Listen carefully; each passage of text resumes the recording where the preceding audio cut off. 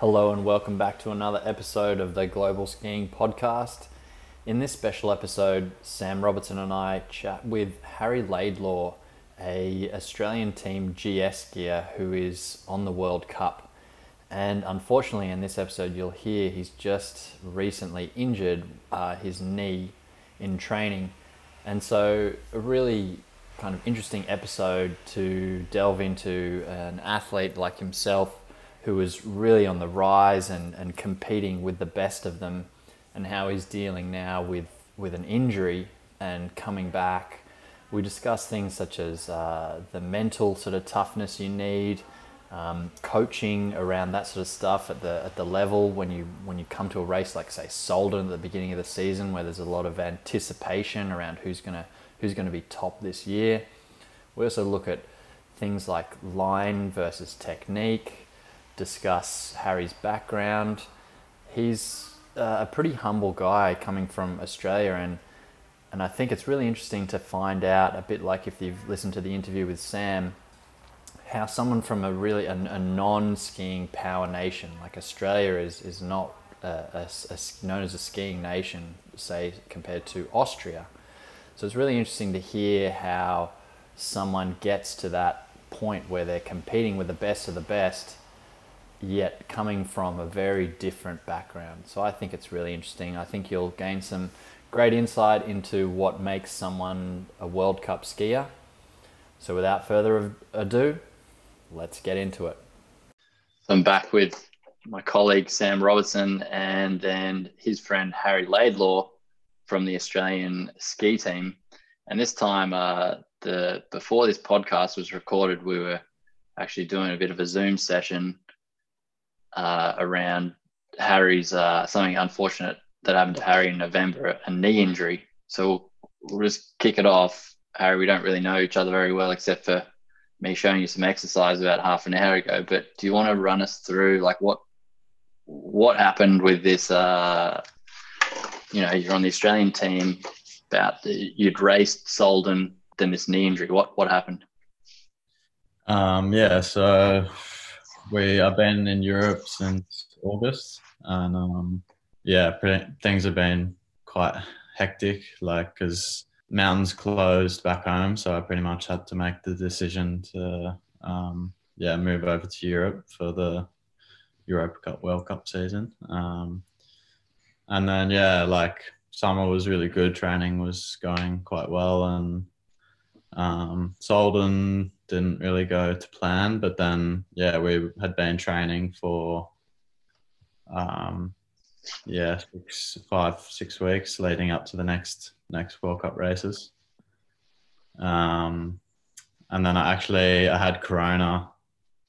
When was it? Like start of November. So I was isolating in my apartment for 2 weeks. I didn't really get heavy symptoms or anything, but obviously I was off snow for 2 weeks, and then when I got back, we'd skied for like maybe 5 days, or we did 2 days, and then we had a bit of a break, and then another few days, and then that's when we were training in Obergurgl. Snow was pretty dry, and sort of like went into a turn, and the ski went away, and then came back, and then felt that pop, and I pretty much knew straight away it was ACL. So then And heartbreaking. It's such a bummer, especially because we've been friends for a long time, and I've been watching you progress into one of the best GS skiers we've ever had in Australia. And like when you told me, I was up here, I was super bummed out. I suppose like for our audience, well, like it'd be interesting to hear, this year with COVID, getting an injury this year is different, right? We've been chatting a couple this week, like how, you're heading home soon. It's been a bit of a challenge getting the flight and so on. Can you give us like a bit of insight into what it's been like, in Innsbruck with your injury, and and how you've been dealing with that. Yeah, like I guess that was one of the harder things going into the season, like leaving in August and just knowing I wouldn't be home for such a long time, and then obviously getting injured makes it even more complicated because it was sort of back and forth with insurance whether they would fly me home to get the surgery or do it in Austria. And then it was for me, I sort of just wanted to get the surgery done as soon as possible, so I could start the rehab process. Like I pretty much got the go ahead from insurance to get it done over here. Like getting back at the moment has just been. When are you scheduled to come back to Australia? I was supposed to come back sort of mid-Jan. Like I had a flight, but then it was through London, and because of the new super strain or whatever, there's no flights going to the UK anymore. So, at this point, I'm not really sure, but I don't know. I'm sure. So you're currently in Sweden with Sam, and not sure where you'll be next, hey? Yeah. Hey, I was quickly say, because Sam was saying like I had no idea about this, and I feel a bit embarrassed being an Australian, not knowing. Like now we're chatting with like possibly potentially one of Australia's best ever GS skiers. Like what do you reckon set you apart like in this journey up to where you are now, making like World Cup races as an Aussie? Like tell us about your, I don't know, was it like your race club times? Were you always super motivated? Were you actually not? Were you a brat? What brought you there? Like, is being a brat a good thing? Were you really dedicated? Like, tell us. Like I don't know. Like growing up, I was definitely a little brat for sure. I had two older brothers that I was always looking up to, and I always had the motivation to be better than them. So. And I guess when I was going through this Australian system, there was a bunch of good skiers. So there was always older guys to chase, and I think that sort of kept me motivated. And obviously, like I was super lucky. I had good family support to allow me to. Pursue my dreams and do a lot of skiing. Like I was like mum and dad put me in the best place to like succeed, I guess. So were you like a good, did you get told you had good technique? Did you get told you could see a good line? Like what did you have over other people? Like as you started to like, maybe make podiums and stuff, in Australia or Pan-Pacific competitions, like what was it that people would say, you'd hear other people say, or you knew about yourself that made you better? I guess because growing up in like, for me, I feel like I had a bit of a different path growing up skiing because like I did everything. I did like until I was like 14, I did pretty much a split between skiing, slopestyle and racing. And I don't know. I feel like for me, I'm probably more like a natural skier, like more like flowing. Like I think in racing, you're either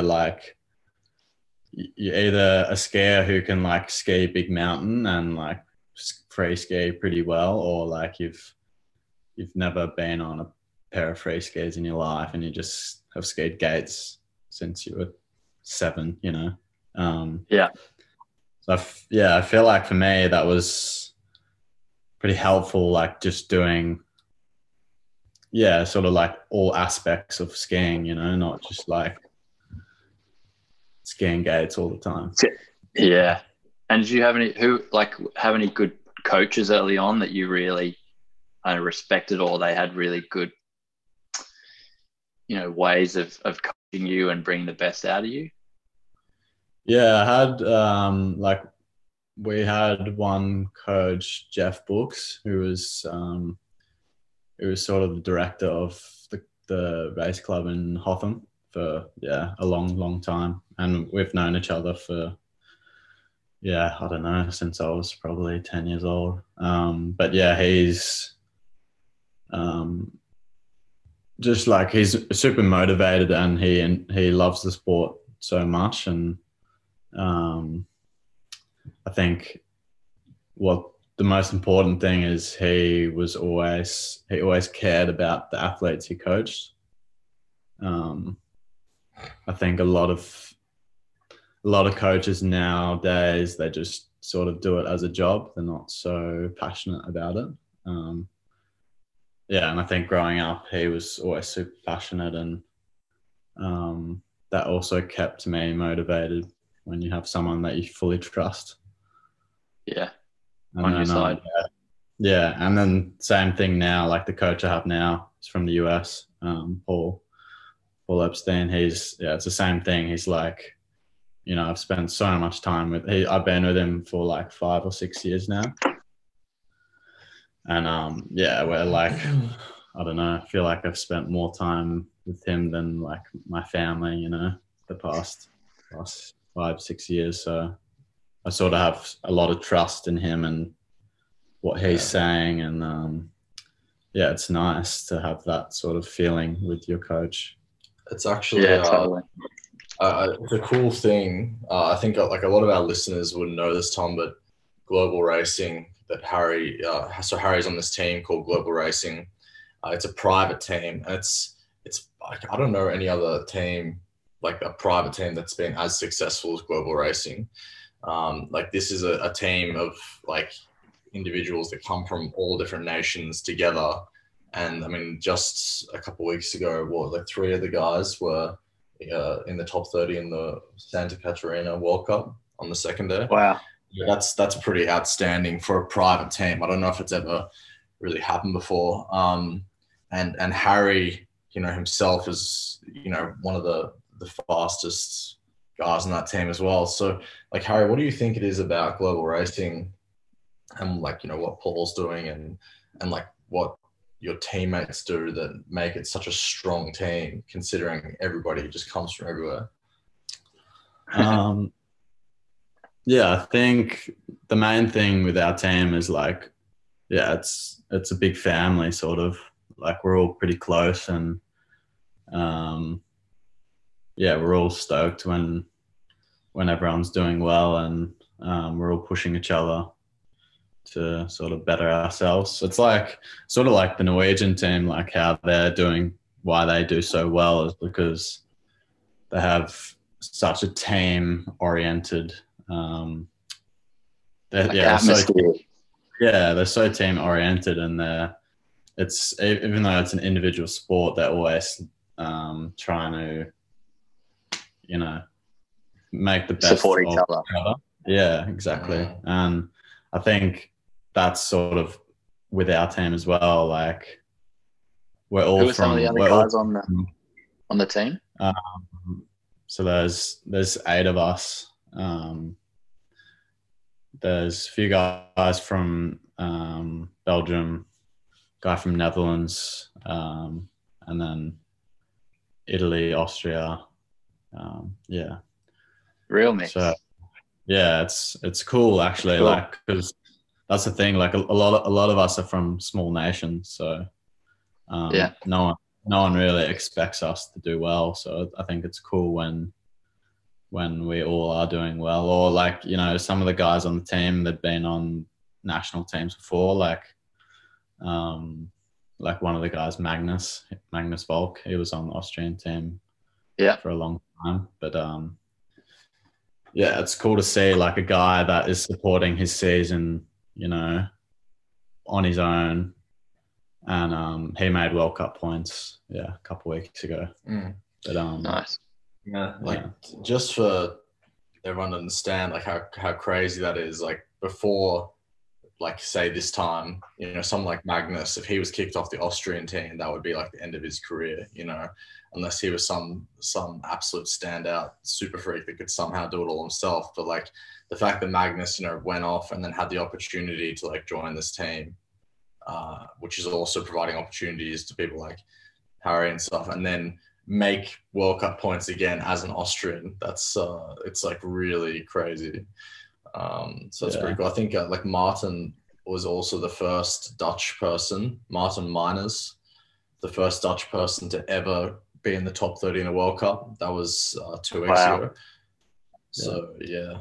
I think as well, like with our team, is you know, Paul, our coach, he's pretty like, you know, he's not just the coach on snow. Like it's much bigger than that. And I think that's such a big part of being a coach is, you know, you're not just on the hill there talking about skiing, you know, there's so many things in people's lives that affect the way you train or race, you know? So I think 100%. He's more like, you know, a brother or like a dad almost to us, because, you know, he's helping us with external influences. Life stuff. Yeah. So I think like, you know, in the national teams, a lot of the guys don't really get that. So I think that is also a big part, you know? Yeah. There's like you've been telling me the past couple of days, like, I mean, I didn't know this until now, but you also have another assistant coach from the team, Hugh. And so Hugh's an Aussie, Hugh Brooks.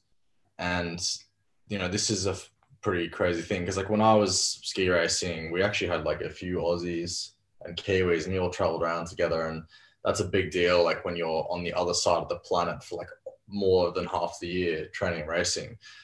Harry's like kind of the lone guy on GS tour for us at the moment. But but I mean, how's that having Hugh around and you know, having him there to help you out? Yeah, it's been super nice actually, because I guess the last. Is Hugh from Hotham? Yeah, he's from Hotham. Yeah, I know Hugh. Yeah, so we grew up together. Like we've known each other for so long, and I think that's sometimes what makes it hard when, or like the last years when you're in Europe and you're mostly with European guys and you definitely start to miss home and miss your own kind of people. But like having him on the team has been really good and he's super motivated and he's almost finished his sports science degree, so it's been super nice just him helping out with that aspect of training and that sort of thing. But yeah, like having an Aussie is sort of refreshing. Yeah, I'm curious because I want to know what a day training for someone like you at your level is like. You know, it's like, so you obviously can ski really well. Say, like, give us a day, like GS training day, what it would look like. Are you doing like 8 runs? They're all videoed. You get like feedback or analysis in between every run. Are you like, is it like working on one? Like, do you switch from tactical to technical? Is it just technical stuff? Like, give us an example of like what this season, since you started doing really well, like what were maybe 1 or 2 main focuses from a training session you'd be working on? Like for me, we usually keep it super simple. What works for me is not thinking about too many like key points, I guess. Yeah, so like this season, probably a few key things we're working on was line was a big thing, like tactics. So how we sort of talk about it is like crossing the rise line and then initiating the turn. But So that in keeping that sequence. like trying to keep the line as low as possible.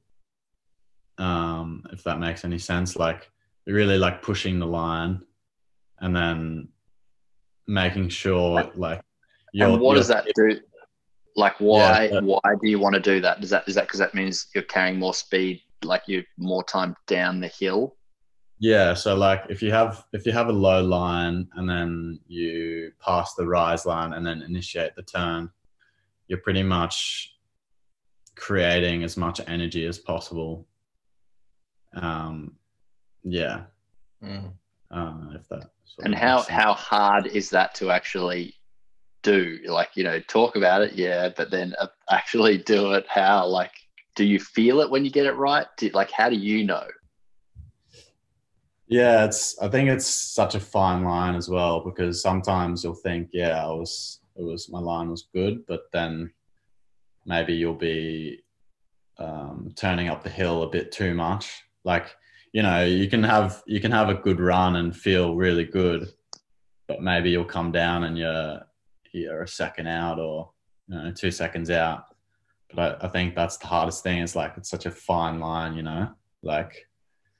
Yeah, you're almost like how our coach talks about it is like you should never feel like comfy when you're skiing. Like you should always be a bit stressed, like trying to maintain the line. Fight it. Yeah. Like that's. So like, what do you reckon is like, say me, not much racing experience. What do you reckon my first natural instinct and most people's natural, even yourself, if you're kind of not really thinking, do people cut the line too early? Do they like what do you reckon is the instinctual thing that you have to kind of fight against that gets you to that faster? Do you get my question? Yeah, for sure. I think a lot of people, it depends, I guess. Like a lot of people, well, for me, I always initiated the turn too early. So I was cutting the line off, and then I never had room for my body at the gate to produce any energy. The gate. Yeah. Mm-hmm. Or like, you're hooking up the hill too much. So like you're pretty much diving down onto the gate instead of like having the room to create the energy. Yeah. So yeah, you're just traveling more essentially. That's a pretty interesting point, Has, because for myself, right, coming from racing and going into like ski instructing, and this is where Tom and I met. There's this really funny thing that like they say a lot in ski instructing, and it's about like getting early edge pressure in racing, right? It's like get on the new edge as early as possible, and that was kind of the opposite of what I had been working on in my skiing, and then. Here 5 years later, hearing you say something like very similar, right? What do you reckon? A lot of our listeners say like doing the work, like working on racing for their Euro test. A lot of our listeners also like just are race fans, or they're even, going for their level 4. What do you reckon? Like would be the number one thing in line that you could recommend them to do to be faster? I think like saying like early edge pressure, like how we talk about it is more like, we talk about like switching on the halfway point, like between both gates, you've switched to the new ski. So like once you've switched the new ski, then things are more stable. So then you have your weight on the new ski, and then you have the time to like push the line and let you cross the rise line and then initiate the turn. If that makes sense. Like if you watch like most of the World Cup guys, or like Hirscher does it pretty well. Like he has like in the middle of the turn, he sort of has like this A-frame. So like he's on the new ski, and then like in the transition, you mean? In the transition, yeah. Yeah. And then that just makes his turns super stable because he already has that pressure on the new ski, and then he has more room to play, I guess. I remember when I was younger, like my coach pointing that out, that when like Jens Bigmark and Andre Mira started getting really fast in slalom, they were doing that. They were like almost switching to the new edge while they were on the old edge. It was pretty cool. And Harry, so like this. Sorry, Tom. Okay. So this week you've also been explaining to me how you know, like you've been doing a lot of skiing, right? So like a lot of this stuff comes naturally to you, and there's like a whole other aspect of racing that also needs to be mastered, and that's the mentality. And you were saying to me how like you're at least taking steps towards making that like a part of your regime. So can you explain to us a bit about like why that's important, like what you're doing to master your mental state in racing? Like I guess it was really like before Solden I got like Solden didn't go so well, and I thought that was mostly because I was super nervous and had like race day anxiety, and you know, because there's so much hype up to like leading up to Solden, and you know, you've been training all summer, and then it sort of like the race comes quite fast. Like no one really feels super prepared. And like after Solden, like because skiing was going pretty well and I was feeling good, but then, you know, just as soon as I kicked out of the gate, nothing went to plan. And then after that, me and Hugh, our assistant coach, Hugh Brooks, we just been working on more like mindfulness stuff, and, you know, trying to work on, you know, if I do have some anxiety, like sort of accepting that and letting it go. And I think can be super helpful. That's a really tough part, hey? Like like take away everything about Solden and just put you on that track just as a training day. Very different. Sure. Like over the years, I guess I've sort of gotten better at dealing with the mental side. For me, like the World Cups are just like, they're just such a different vibe there. Like they're pretty chaotic, and so like have you got a strategy now?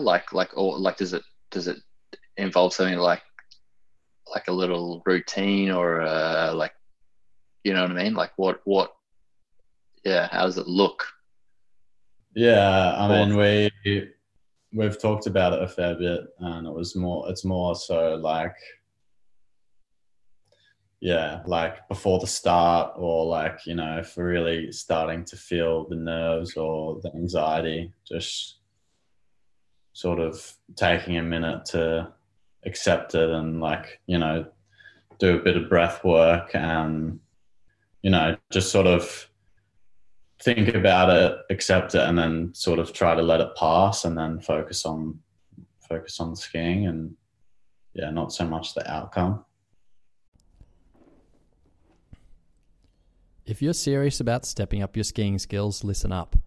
I've been working closely with the Carve team for over 4 years, and they've just unveiled a groundbreaking feature, Active Coaching Mode. And here's the lowdown. Launch it at the top of your run and go through a quick calibration with 10 turns, and it sets a baseline just below your current skill level.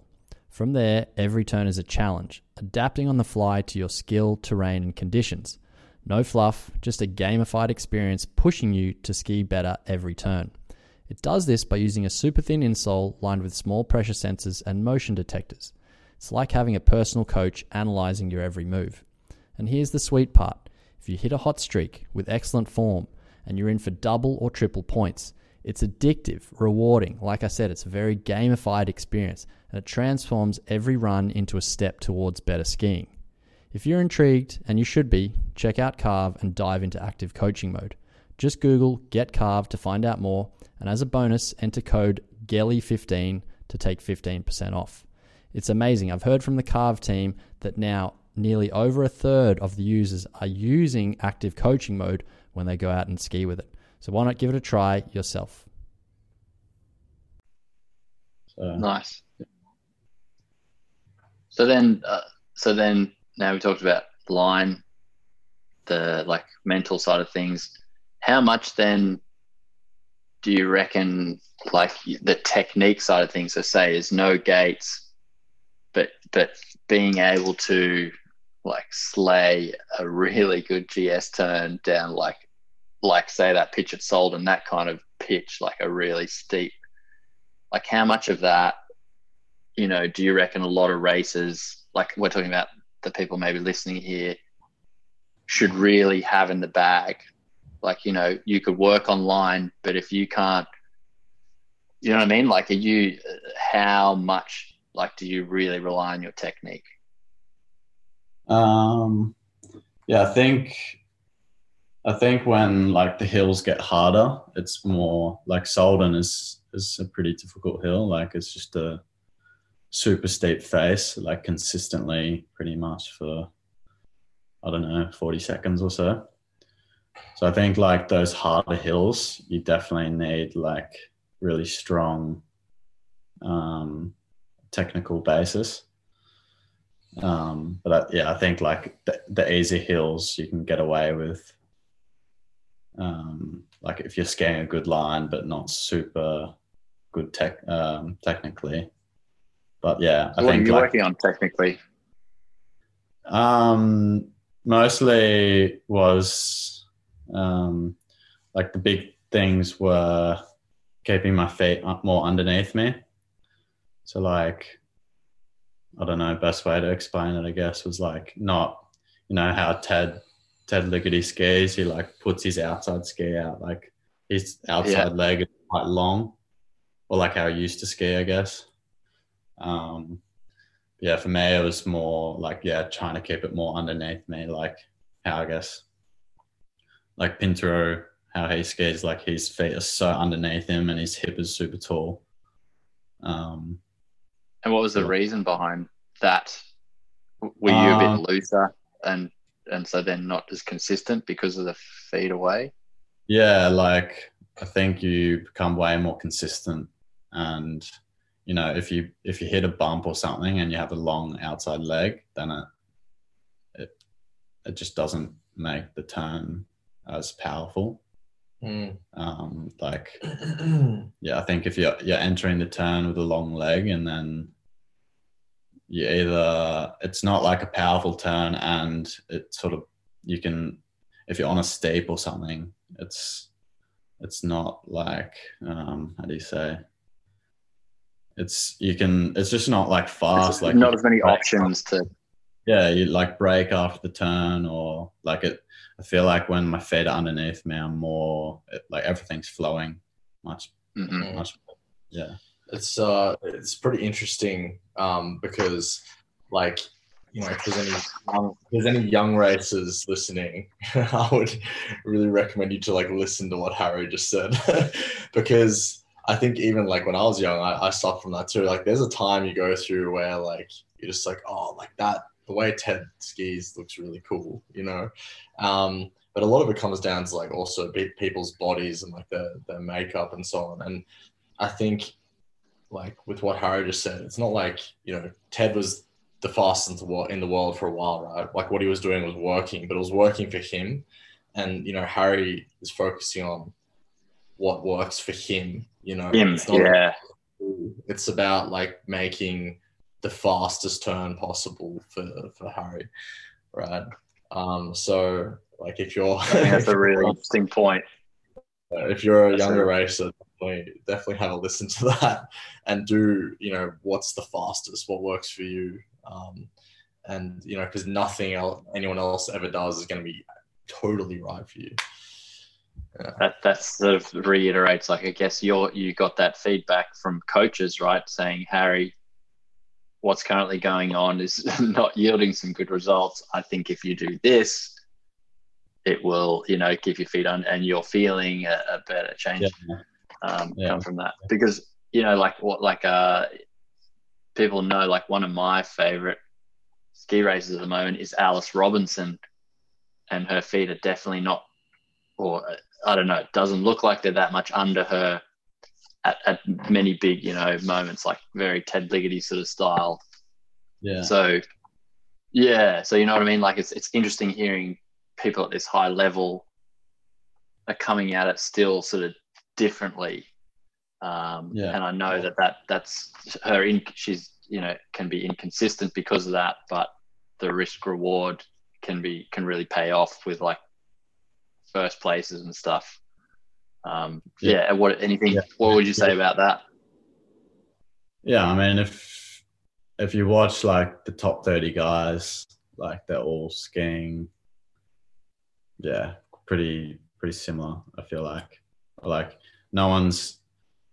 no guy in the top 30 is really skiing like Ted is, and or at least, like, the top 5 guys, they're all skiing, like, pretty technically similar. Like, they have a deep line, they're switching at the halfway point, and their feet are underneath them, and they're just, like, they're super consistent. Like, their line is really consistent, and their movements are really consistent. With, I guess, like, once the top 30 guys finish, like, you sort of see, you see more, like, inconsistent skiing for the later guys with line and technique, and but I don't know, Alice, I feel like, I don't know, I'm really, like, I feel like she skis mostly, like, her feet are underneath her, but she always gets, like, big angles. So, I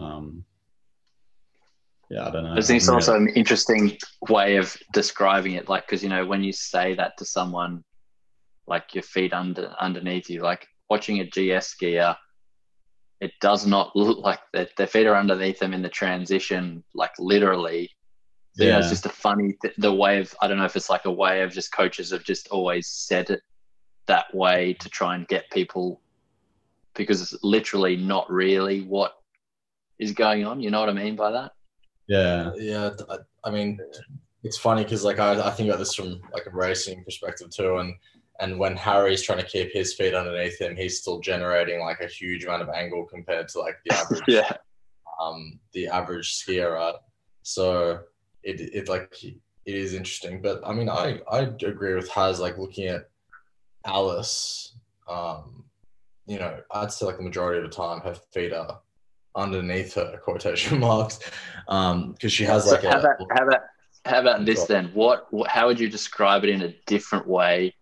If, like, say someone didn't know anything about racing or skiing much, and they're watching skiing, and you say to them, "Oh, see this guy, his feet are underneath him," and they would go, "That makes no sense. Their feet are not underneath them; they're out to the side." How would you then describe someone who has their, quotation marks, feet underneath them differently versus a skier who doesn't? Like, if we were trying to think of a, like, so this is making you think in your own way about what it really is. Yeah, for sure. I guess another way to explain it is, like, if your feet aren't underneath you, it's like you're having a long leg. Your outside ski is like, you're having a long leg pretty much. Like, if you see, like, photos of most guys, like, they have big angles, but, their outside skiers, their knee is a bit bent. So I guess that would be the best way to explain it. Like, I don't know, if you look at Ted, like, back in I don't know, when he used to ski on like 35s or something, like his outside ski is super long. Like his leg is like, way so far from his body, and he has like crazy angles. Yeah, I don't know. It's sort of hard to explain. Yeah, I'm just interested, like how you take it, like like your interpretation of like when you feel your feet are under you versus not. Like, is it actually? Do you literally feel like they're more just under you? Yeah, for sure. Yeah, it is actually. Yeah, so yeah, it's that feeling. Harry was referring to the 35-meter radius jet ski that used to be FIS standards, just for anyone who was a little confused about what the 35s are. It's like pretty typical and scary. Some people are like, oh yeah, the 30s, 35s, like it's just, and so that's actually, like, I have a question there too, relating to like what you just said, the top 30 has. Now this year, when Hirscher retired, like there was some guys that were like, it was just so obvious they were just going to take over, like Pinturo, Christopherson, and that actually hasn't really happened. There's been some other guys that have just come up and been skiing really fast, and it's way more of a mix now. Why do you think it is that like it hasn't gone the way everyone thought it would, with like, say, Christopherson just winning everything, Pinturo winning everything? Because if we look back a couple of years ago of who was always second and third, it was those guys. Like, you just assume like naturally they were just going to take over. What do you think it is that's made it go differently? Yeah, I don't know. It's sort of hard to say. But I think, like, I don't know, maybe like those young guys, they're just maturing a bit. Like, they were always really fast skiers, but they're just, they're just maturing a bit more, and they're skiing more consistently, and now they're able to put two runs together. And I think, I don't know, like the sport is changing so fast every year, like it's progressing so fast. Like, if you, like, guys who are winning 4 years ago, 5 years ago, there's no chance they would be winning like now. I feel like. It's just like, I think everyone, all the top 30 or like top 60 guys, like everyone is pushing super hard, to crack in there. So I think, I don't know. It's cool though. I think, like, it's nice to see different guys on the podium, especially. I agree. Yeah. Cool. Yeah, it's interesting. Yeah. On that, I mean, I don't think people realise how tough it is for an Australian to do what you're doing, because it's not like you have. I mean, do you want to explain a little bit around the support you need and the kind of, I don't know if we'd say sacrifices, but the kind of lifestyle you have to live in order to do what you're doing? Like, do you want to give a bit of insight into that? Yeah, for sure. Like, obviously growing up, like, I was super lucky and fortunate to be supported by family. But now it's sort of like, like sort of at the age where you don't really want to rely on that, So, like, I mean, the last, since I was 18, 19, usually in the summers, I'm working, as much as possible to make some money for the season. So like, I don't know, the last 4 or 5 years I've been doing everything from catering to like bar work, but like my past few years mostly like construction work, which definitely makes it hard when you're training twice a day and then digging holes all day. But I don't know. I think it's cool because it's like a different path to like the European skiers, because they're like fully supported, and and also been lucky as well the last few years, like getting more support from some sponsors. Like Mount Hotham have been supporting me, and a real estate company in Melbourne, Tesca Carson, also supporting me, which has been super nice. And it sort of allows me I can focus more on my training and not so much having to work, a full Financial side. Yeah, exactly. Yeah. So There's something else I just want to add as well. Like a lot of guys, even guys on Haz's team, like they can go home for the weekend, right? Like Haz and like any other skiers from Australia, like they're away for, especially this year, they're just away forever. Like it's totally different, So it's pretty crazy, like the sacrifice and also how hard it is for guys like that. Yeah. I think it's so different for us, like if you have a bad race or a bad training camp or something, you're going back to your family or your friends or your girlfriend, and you're just like sort of resetting, and, it's a bit different when you're halfway across the world. But like now, last couple of years have been much better because I now have a base in Innsbruck. But yeah, before that, I was sort of couch surfing for a while, and it's just not sustainable. 'Cause you never really have your own space, or you always sort of feel like a burden, or like you're a bit of a pain in the ass. I don't know. It's for sure different. I think that's why a lot of like Kiwi and Australian guys, they don't really like stick it out, because it's definitely not easy. I mean, I'm definitely not complaining. Like it's super grateful and lucky to be doing this, but I think people sort of overlook it sometimes. It's not.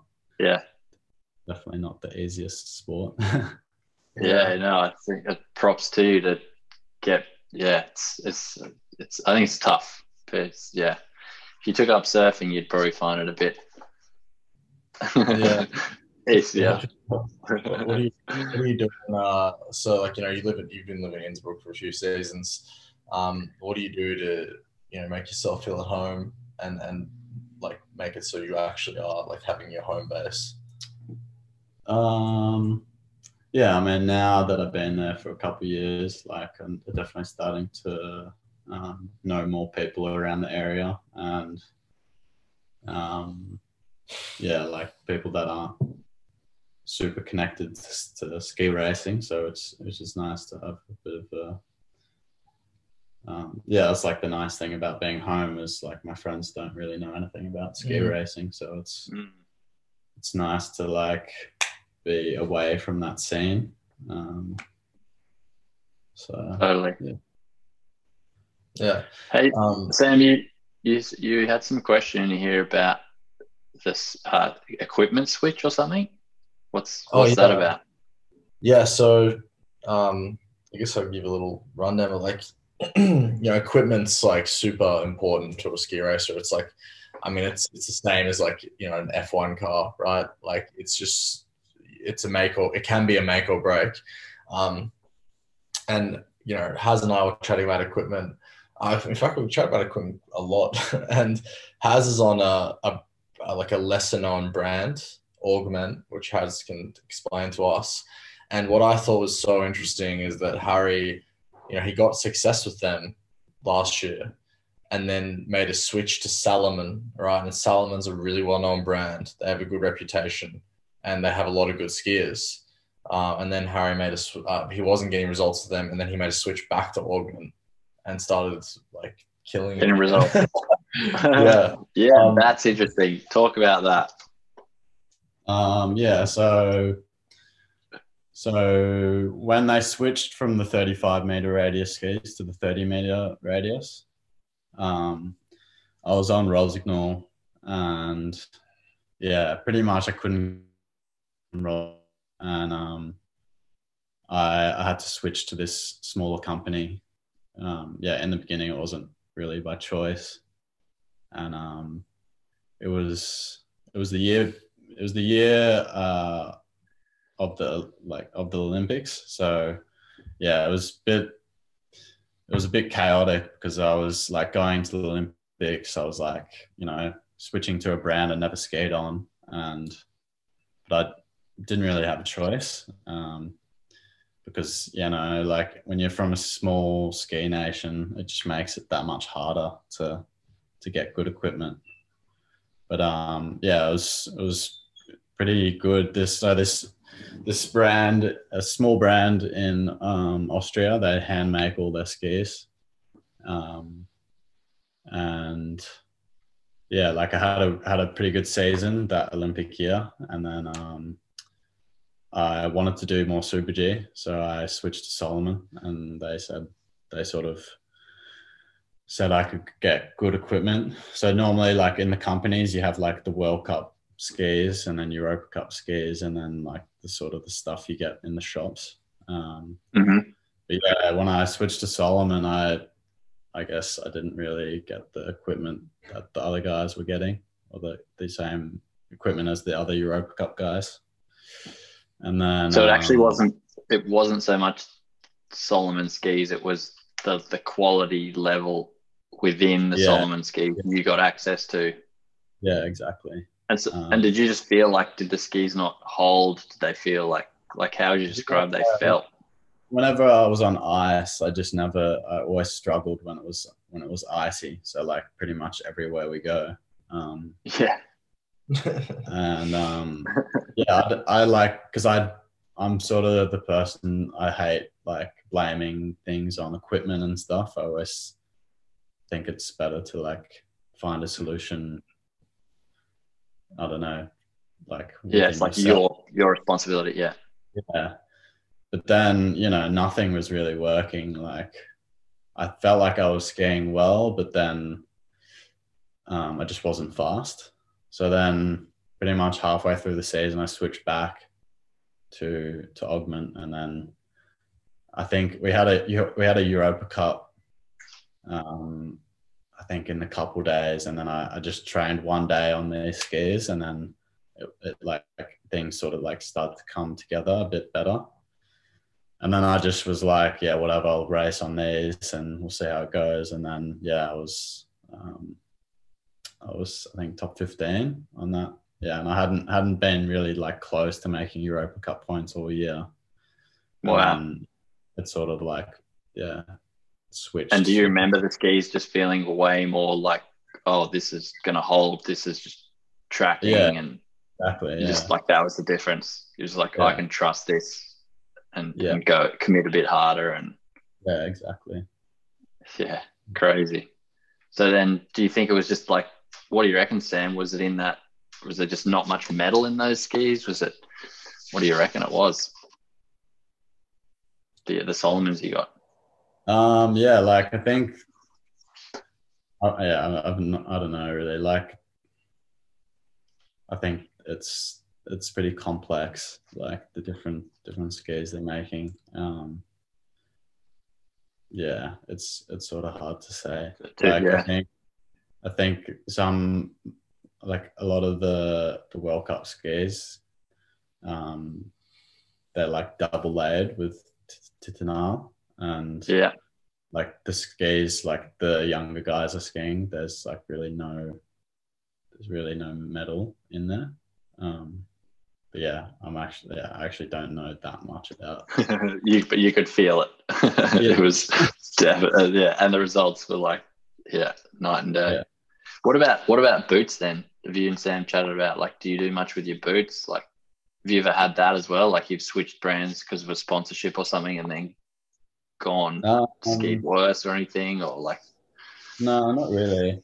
But like the last couple seasons, we've been playing around with like canting angles. Being like, for me, I like a bit more of an aggressive setup.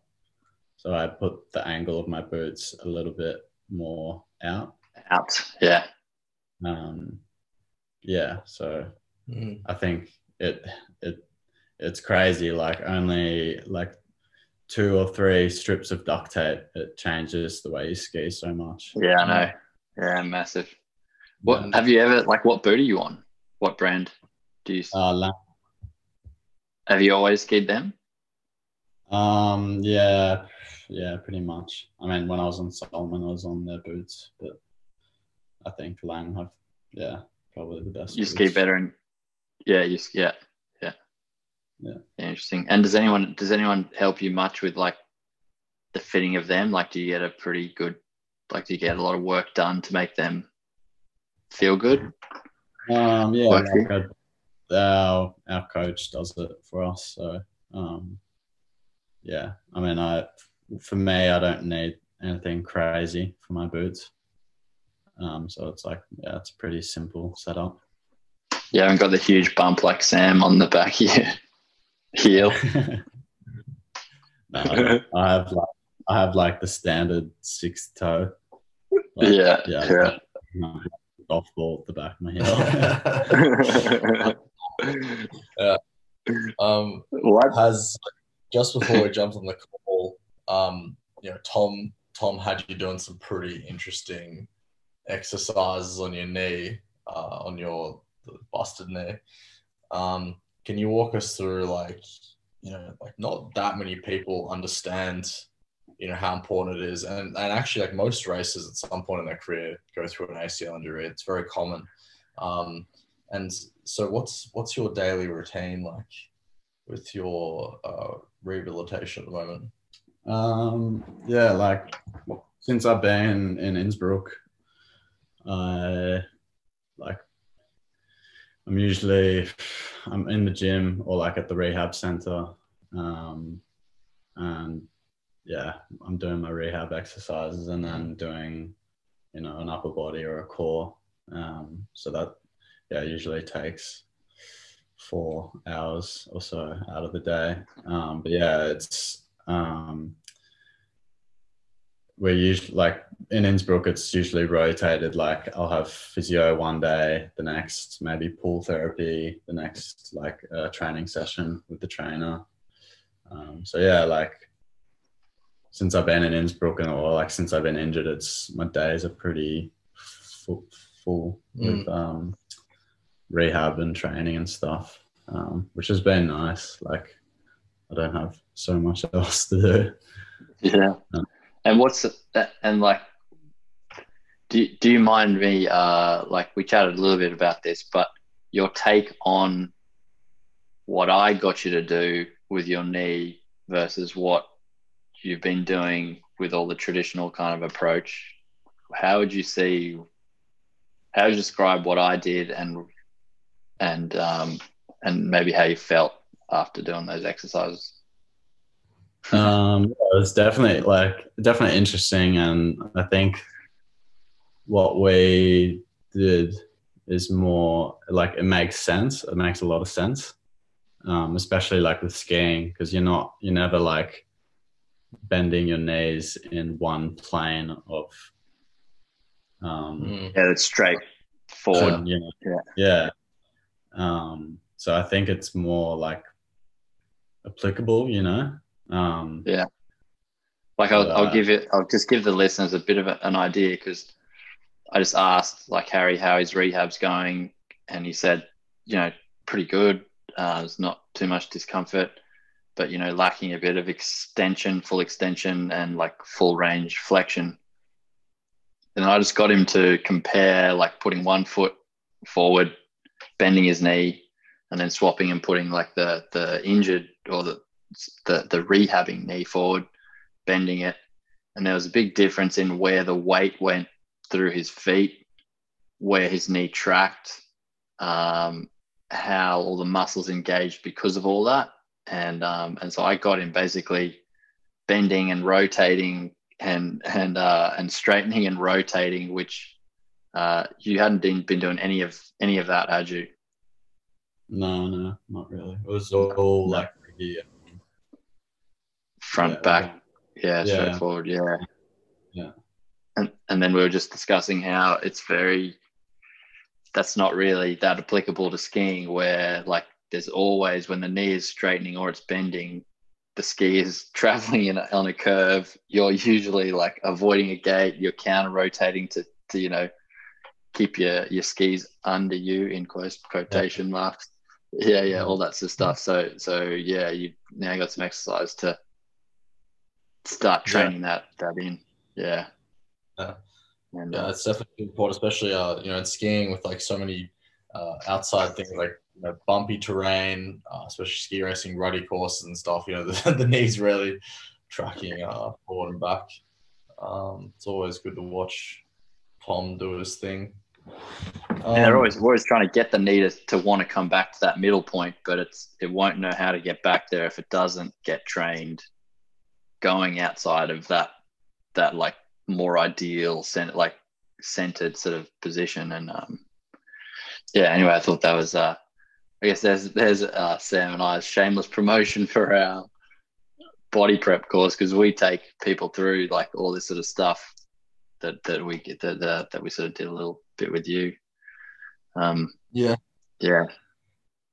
If any listeners, if you're interested in checking that out, we'll do a link for you. It's super interesting, especially like with someone like Harry, who's an amazing skier. And also, I just want to say to everyone listening as well, like, you've heard Harry's a pretty humble bloke. So I'm going to blow some smoke up his bum for him.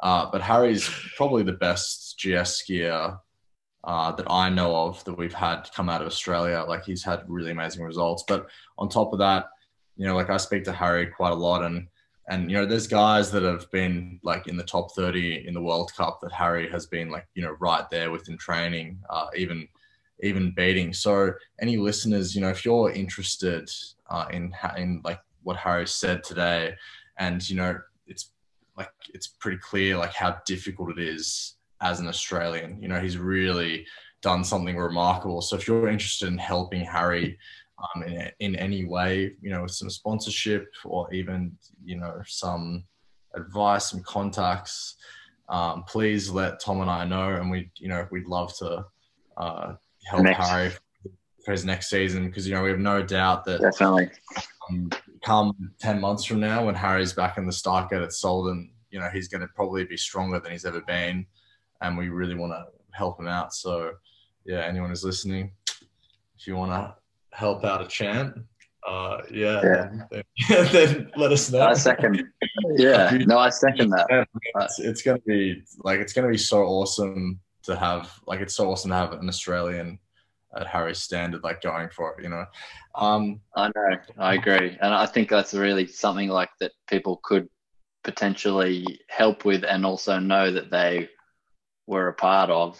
Like, I know definitely it makes, I'd be super proud to know that an Aussie skier is right up there. Like, that's it's really inspiring. Exactly. So if people can help out, and that's Harry, so you have a few sponsors right now. Do you want to take a moment just to give a few shout outs? I guess the big one would be the Hotham Race Club, and now Hotham as a resort. Super grateful for their support, and Tessa Carson, a real estate company in Melbourne. Eon Tesco has been really good to me, and I appreciate the support a lot, and it makes the season possible, and allows me not to work so much in the summer, which is nice. Yeah, focus on the training. It's super important, guys. As Harry said, like, sometimes he's busting his ass on a construction site, and we're talking about a guy who's, almost like he's in the top, in the top 60. Well, he's up there putting down training runs with some of the best in the world. And if Harry was an Austrian, he'd probably just be relaxing by the pool in between training sets. So if you want to help Haz out, like, like his other sponsors do, then please get in touch with us. And of course, if you're interested in Tom and I's body prep program, now that the season's going, we're also doing like a lot of coaching on people's skiing as well. So that's a part of the program. And like it is limited spots. So if it sounds interesting to you, please follow the link. You can book a free consultation with myself or Tom, where we'll just go through, give you some stuff you can apply straight away, and see if the program's right for you. And of course, if it's right for you, we'll be super happy to invite you in. So just check out the link. It. Yeah, that's it. That's it. Awesome. Well, Harry, thanks, mate, for chatting with us and giving some insight into your ski life and everything. Hope people have found it really, enjoyable and insightful, and especially some of the racing like stuff. I think that was cool, like to ask you, like about the line and where people get caught up and that sort of stuff. Yeah, and even like the feet under versus, like all that stuff's really good, for me to as well to go away and think about, and so hopefully it's made others do the same. Yeah, for sure. Awesome. Yeah, thanks all right. for having me on. Pleasure. Cheers, mate. Awesome. All right, guys. Catch you next time. Yeah. See you next time, guys. Some of you may already know that I've been advising Carve and working with the team for some time now. And this year, the team has come up with probably some of the most exciting developments to date. They've been working on representing the most fun parts of skiing in their system. They've developed 3 brand new metrics: progressive edging, early weight transfer, and one that measures the G-force in a turn. And that one, I have to say, I got to try it out this winter in Australia, and that is really fun. This new addition is going to be incredible for anyone who's looking to really push their skiing up a notch. Now, what's even more interesting for this year is the system now detects what terrain you're on and pulls that into your Ski IQ score. This is a huge change and a great upgrade, because sometimes it would only really score well if you were skiing on perfectly groomed snow. Now it's going to accommodate and adjust whether you're skiing in steeper slopes, more chopped up snow, or firmer snow. So this is a very big change that I think is massive kudos to the team to keep pushing and progressing the app even further. If you're the kind of skier that is looking for a tool to help push your technique that little bit further, then you should definitely check out what Carve can do. Use the code GELLY15, that's GELLIE 15, to get 15% off for the next 2 weeks.